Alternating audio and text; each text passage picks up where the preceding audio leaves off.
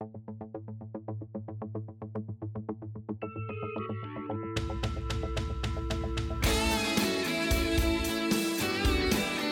the New York State AFL-CIO, I'm Darcy Wells, and this is Union Strong. Buffalo is the second largest city in New York State, and it's home to the Western New York Area Labor Federation, which is affiliated with us, the New York State AFL-CIO. That region has one of the highest union membership rates in the country, right around 20%. Put that into some perspective, New York State is at about 22.3%. The president of the Western New York Area Labor Federation is Dick Lipsitz, and Dick joins me on the phone from Buffalo. Dick, welcome to the Union Strong podcast. Oh, thanks, Darcy. This is very nice. I'm looking forward to the conversation. So sometimes it gets a little confusing, I think, when we talk about labor federations, labor councils. Your federation is made up of 5 central labor councils. Can you tell us which areas are covered and the number of members that represent the Buffalo-Niagara region? Sure. Yeah, we have 7 counties. There's a labor council in Olean, New York, which is in Cattaraugus, and that covers out Cattaraugus, Allegheny. We have one in Jamestown, which is in Chautauqua County. We have one in Dunkirk, which is also in Chautauqua County. We have the Niagara-Orleans Central Labor Council, which is in Niagara Falls and in Lockport.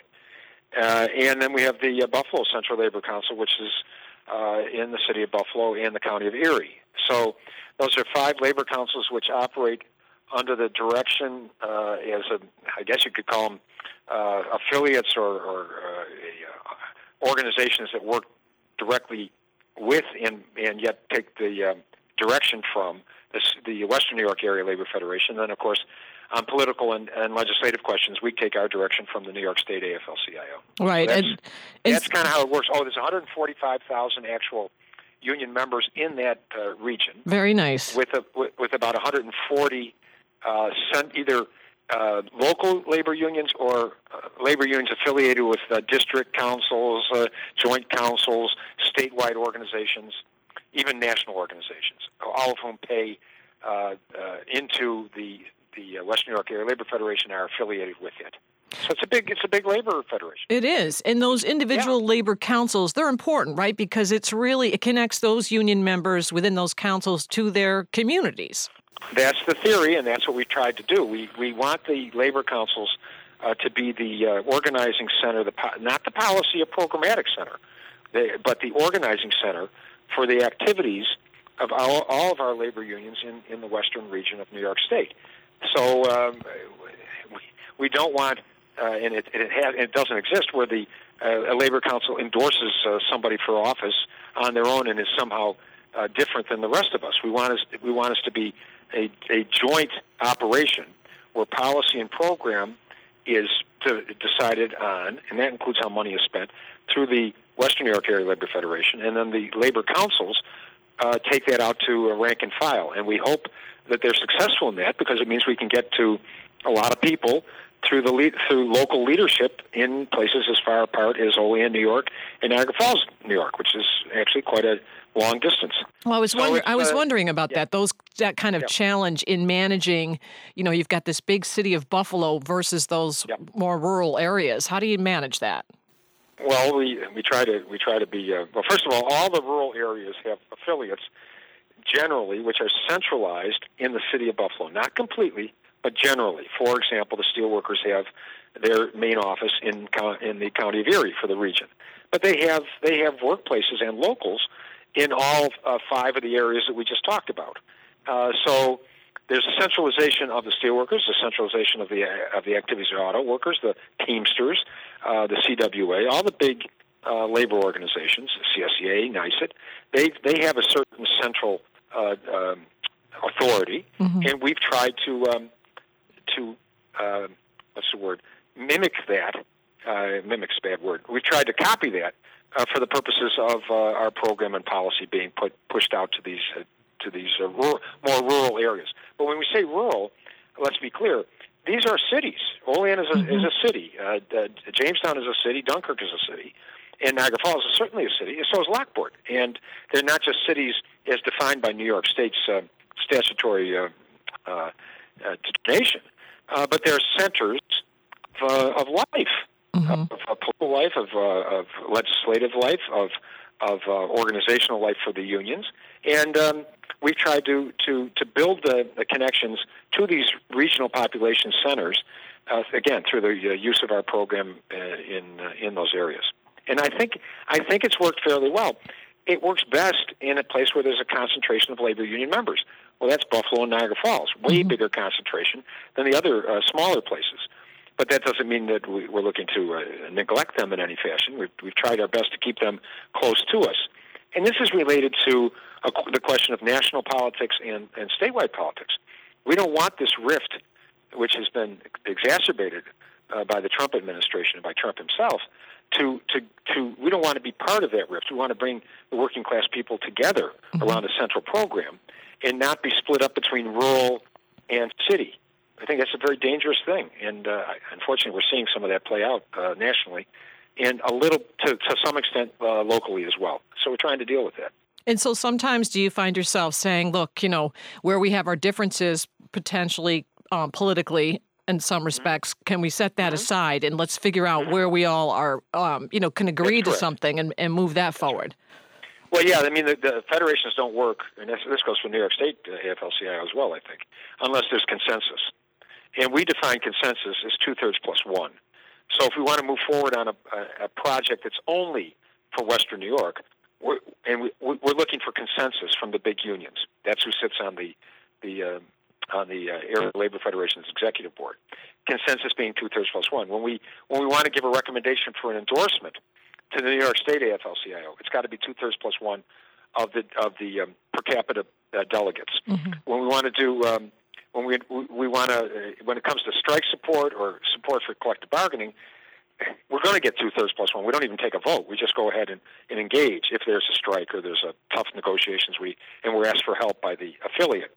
If a plant's going to shut down and we want to carry out a fight on that question, we want to have the consensus of the unions, and that's got to be at the request of the affiliate. So if we stick to those principles, consensus on the key questions, which are economic, Darcy, they're not political questions. The key questions for a labor movement are built up around the defense of living standards and working conditions of ordinary members of our organization. It's not built up on the political unity over some issue that is not necessarily core issue. It's just not. And as far as I'm concerned, for the last 9.5 years I've been running this, we don't want that to come up and be in that and be that way. We don't want political issues to be splittist. We want economic issues to unite us, and then we want to find our way to political issues that are based on advancing our living standards and working conditions that will bring us all together. And we've been quite successful around here, and the proof of that is our work on legislative initiatives and our work on actual campaigns for people we endorse. And that doesn't mean that we are running away from the politics of the national or statewide. We need to be fully engaged. We just need to know what our basis of unity is. And on that question, one of the bases of unity, in my view, is a defense of a democratic system, of a political system which is based on democracy. And that's where a lot of us have serious concerns about the direction the Trump administration is going in. But that, again, that comes up in the context of fighting for the economic self-defense of our members. You can't have democracy unless you can't have economic democracy unless you have political democracy. It's a contradiction in terms, and world history proves that out. So we're acutely aware of the importance of fighting for democracy, but we can't do that separate from the struggle for economic justice, economic rights, and defense of living standards. And as you know, I mean, we go around, we as in the New York State AFL-CIO, our president, Mario Salento, will send us around to, speak with the different union members. And you have always participated in that as well when we go out to Western New York. And you're right, it always goes back to those pocketbook issues. And when you really get down to it, people talking about just wanting that quality of life, and that equality and fairness and safety in the workplace and those kind of things. So I want to talk about the strength of the labor movement out there in Western New York in a moment. But that brings me to talking a little bit more about you, because you've been involved in the union movement for so long, and what being a part of a union and a union member meant to you and your family, and your your ability to live a quality life. I know you came from the International Brotherhood of Teamsters, right? So actually, it's an interesting question. Yeah, for the last 25 years, I've worked for the IBT, and I was a local leader the majority of that time. But in the last 10 years or so, I've worked for the International, running around the country training other Teamsters in collective bargaining and the Teamster methods related to collective bargaining. So I still have a relationship with the International. I still pay dues to one of the locals in Buffalo, so I'm still a Teamster. That started 25 years ago, but I was already pretty well into my career when I moved from SEIU over to the IBT, to the International Brotherhood of Teamsters. I was in my mid-40s, and opportunity came up to go to work for the largest Teamster local in Buffalo. And I took that opportunity, and I was very happy that I did. And I think it's worked out wonderfully for me. And I think it worked out for I like to think it worked out for the International and for the local. I'm sure it has. But I worked for 8 years before that at the SEIU. That was when I had my first professional job working directly for a labor union. Before that, I was elected president of a large local in Buffalo, 1,200 people at the big hospital downtown. It's a CSEA local, one of the big hospitals. It's called Roswell Park. And that goes back to 1979. So I date my time as a labor leader from the late 70s right through, I like to think, until today. Now, why did I get involved in that? Oh, my goodness. They ask anybody a question like that, and these are complicated answers. It's complication because it's related to your family history, to your way of making a living, to your particular, interests in life. And mine were always related to politics, social life, economic life, and that goes back to when I was a teenager. And I think I found my way into an occupation, and it's also a profession, but it's an occupation as well. That all professions are occupations, but it starts from an occupation that is distinctly blue collar for people, which is you work for somebody else, you punch in, or you sign in, you sign out. I did that for 12 years, and it was one of the best parts of life. I don't want to. And I wonder, and that makes my family history and so on. Well, was your do you come from a family background of union members? My dad was a labor attorney, and so from the time I was real young, I remember we had labor leaders of all kinds coming through my house. My grandparents essentially two of them came directly from Eastern Europe, and the other two were born literally right after their parents got here. So I'm a second and a half generation American.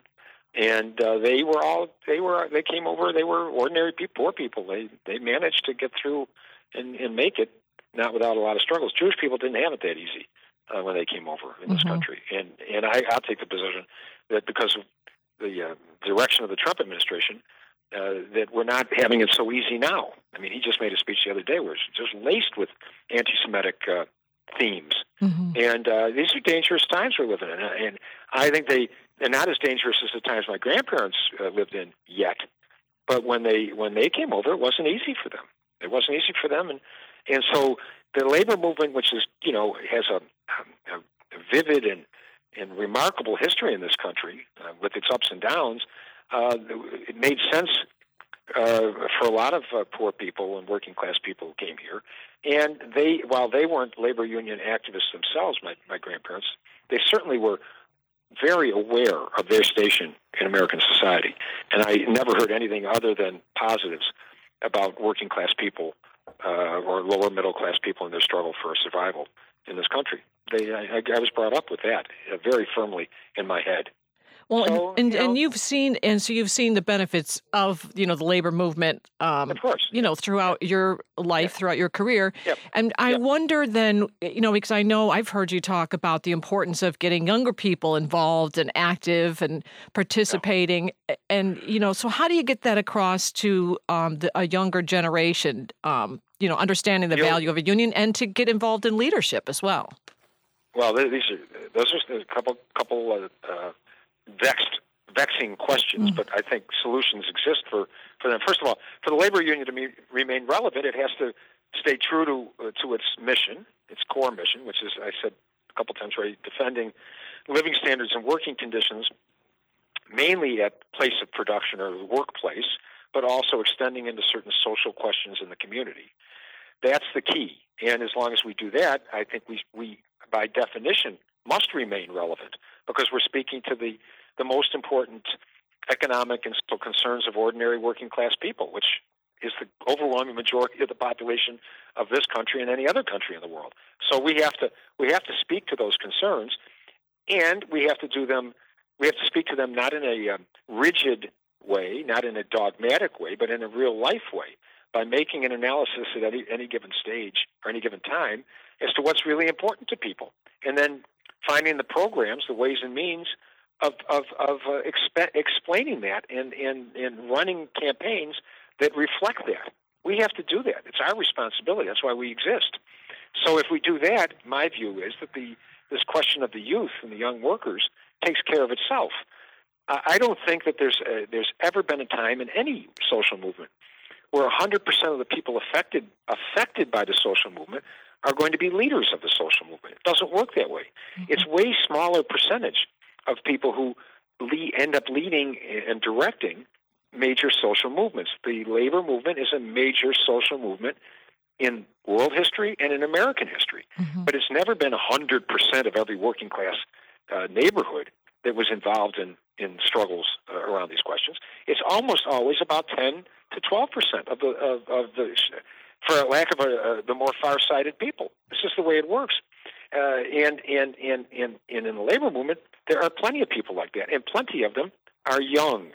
Mm-hmm. But we have to open our arms to those folks, and we can't try to discourage them if they have some views which are a little bit outside of what the views are that we've come to. And when I say we've, I'm talking about the older leaders like myself. Mm-hmm. Or the more experienced leaders. Let's put it that I think that's probably a better way of putting it. Yeah. Well, I mean, nothing wrong with that.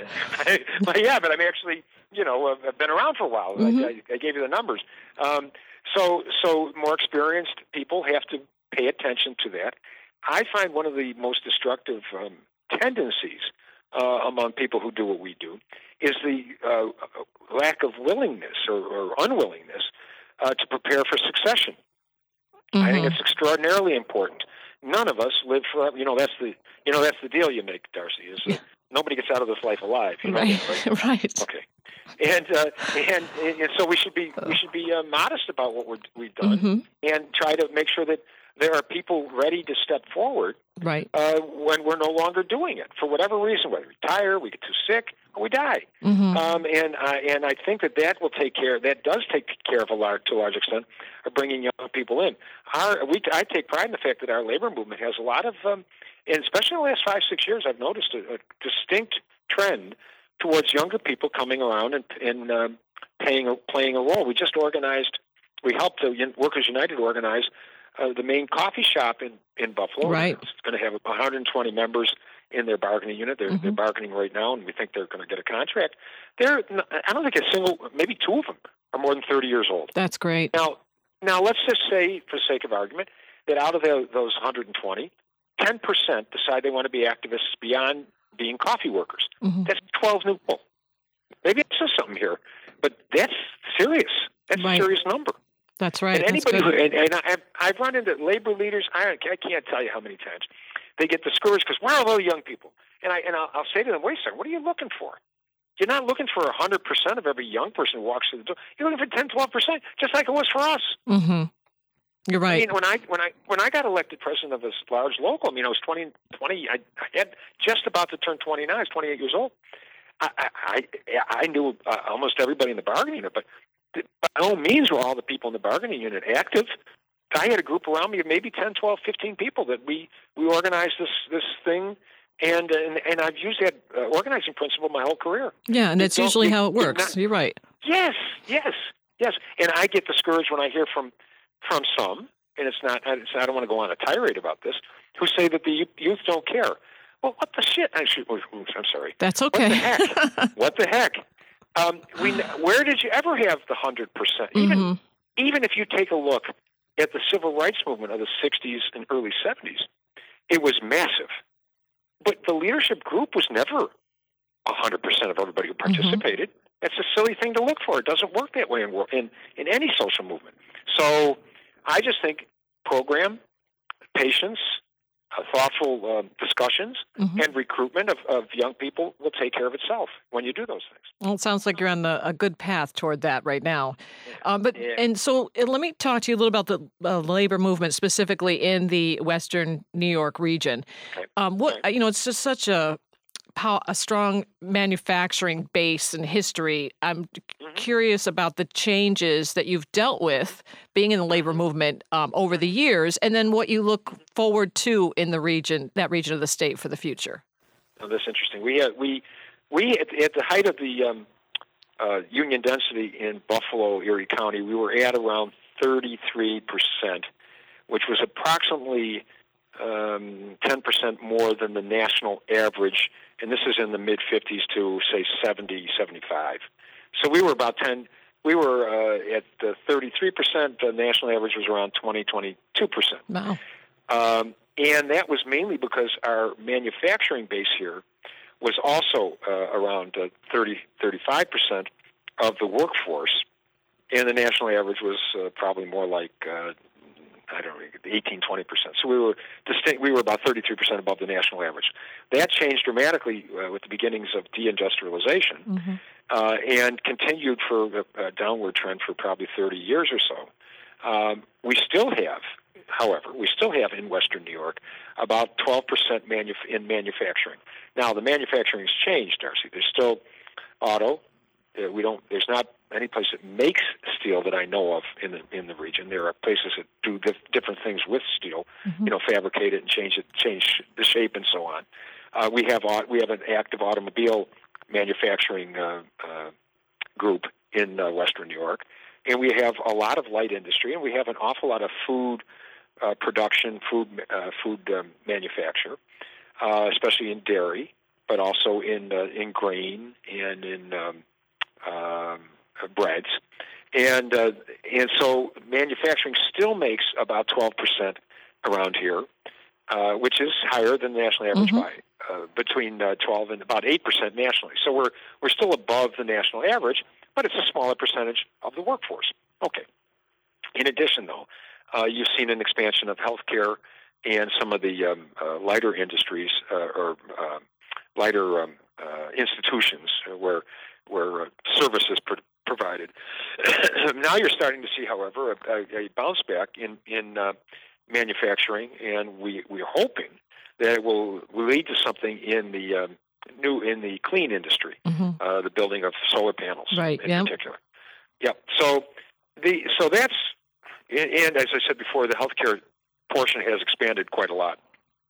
The hospitality section has expanded quite a lot. There's a lot of new downtown development, which is employing a lot of people. That's the interest. That's why we're so interested in Spot Coffee. We think that this has potential for expanding unionization into these new jobs as well. So I think our future is fairly bright. The economy around here has been on uptick for quite some time. It actually started way before Trump became president, just to be clear. But it has continued in the last 3 years, and we'll see where it goes.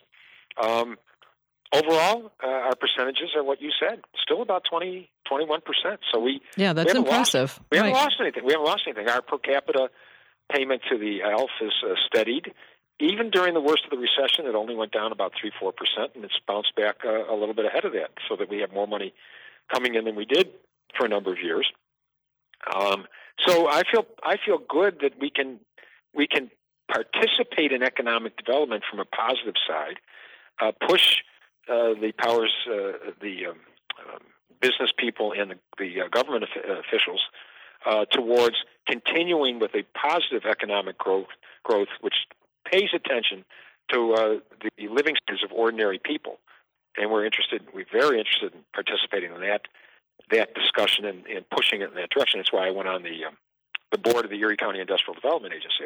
I thought it was important when I was asked by the county executive to go on there, that we're there as a voice for positive economic development that helps ordinary working class people and doesn't just put extra money in the pockets of developers, land developers.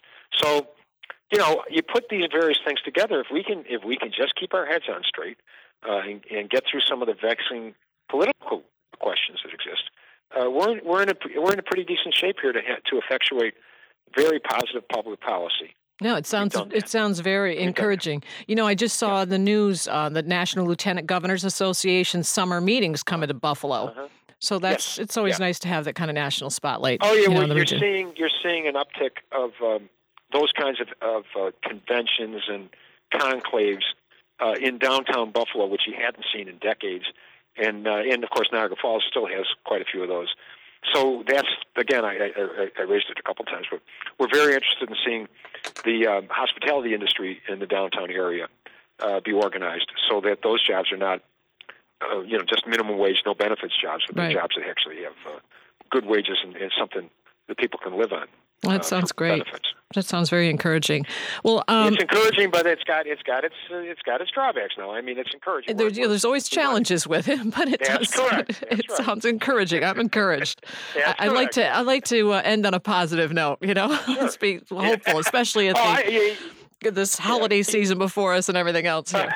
But well, you can tell I have a fairly upbeat attitude towards you too. Most. Well, yeah, I do. That's good. What's the point? What's the point of feeling like the world is coming to an end? I mean, right. Other than reminding us all of our demise, that's eventual. Well, that's okay. No, we need to present a positive program. We try to do that, and we think we play an important positive role in the lives of ordinary people, and I can sleep very well at night knowing that. I've been doing it for a lot of years. No, that's great. And we appreciate your leadership out there, Dick. We really do. And it's fun. I just want to wish you and your family a very happy and peaceful holiday. And same to you. And we want to have you on again because I know you've got a lot of stories that you can share as well. Sure. So, you call me anytime you want, and we just arrange it. All right. That sounds great. Well, thank you very much. Dick Lipsitz is the president of the Western New York Area Labor Federation. Dick, thank you very much. Thank you. See you, Darcy. Thanks. Joining me now on the program is our digital director, Kevin Eitzman. Hi, Kevin. Hi, Darcy. He was great. A lot of stories we could draw out of him. We'll have to definitely have him on again. He is a wealth of knowledge. Yes, he is. So we were wishing him a happy holiday. Here we are right before the holiday. And I know that you often share, and I think you already have, or you will be, how people can purchase union-made products. Tell us a little bit about that. Yeah, on all our social media, we're going to have the AFL-CIO Holiday Gift Guide. You can find it at nysaflcio.org/holidaygifts. And we encourage everybody, if you're out shopping, to take that extra time and find a USA-made, union-made holiday gift. Helps to make the holidays a little bit brighter, helps keep our members employed and happy. And also, a big shout out to all our Teamster and United Postal Service brothers and sisters that are working around the clock to deliver packages and make sure that everybody's holiday is bright. I saw something just recently on social media, of course, where someone was leaving out a basket of like snacks and water and soda and telling those folks to help themselves. They've got some long days and long hours they're pushing through. And same with all the retail workers, right? That are out working till all hours of the night. Right. And we would definitely appreciate everybody working hard. And we know the New York State Department of Labor, they've reached out, and they're also sharing that message of union products. So we'll be cross-posting that stuff on social media. So we hope everybody will like that and share it around as well. Yeah, and I can't have anything from Western New York without saying, let's go Bills. Oh, because I meant to tell them about that's right. They're doing right really now they're well. doing amazing. So, yeah, That's it's right. been exciting to watch. They have the Steelers they got to take on this coming weekend, and real potential there. I totally forgot about that. I'm glad you mentioned that. All right. Thanks, Kevin. Thanks for listening to the Union Strong podcast. If you like what you're hearing, you can subscribe and give us a rating. This has been a production of the New York State AFL-CIO. Our president is Mario Salento. Our secretary-treasurer is Terry Melvin. We're a federation of 3,000 unions representing 2.5 million union members, retirees, and their families, with one goal: to raise the standard of living and quality of life of all working people. We keep New York State union strong by fighting for better wages, better benefits, and better working conditions. For more information on the labor movement in New York, visit nysaflcio.org. Until next time, stay union and stay strong.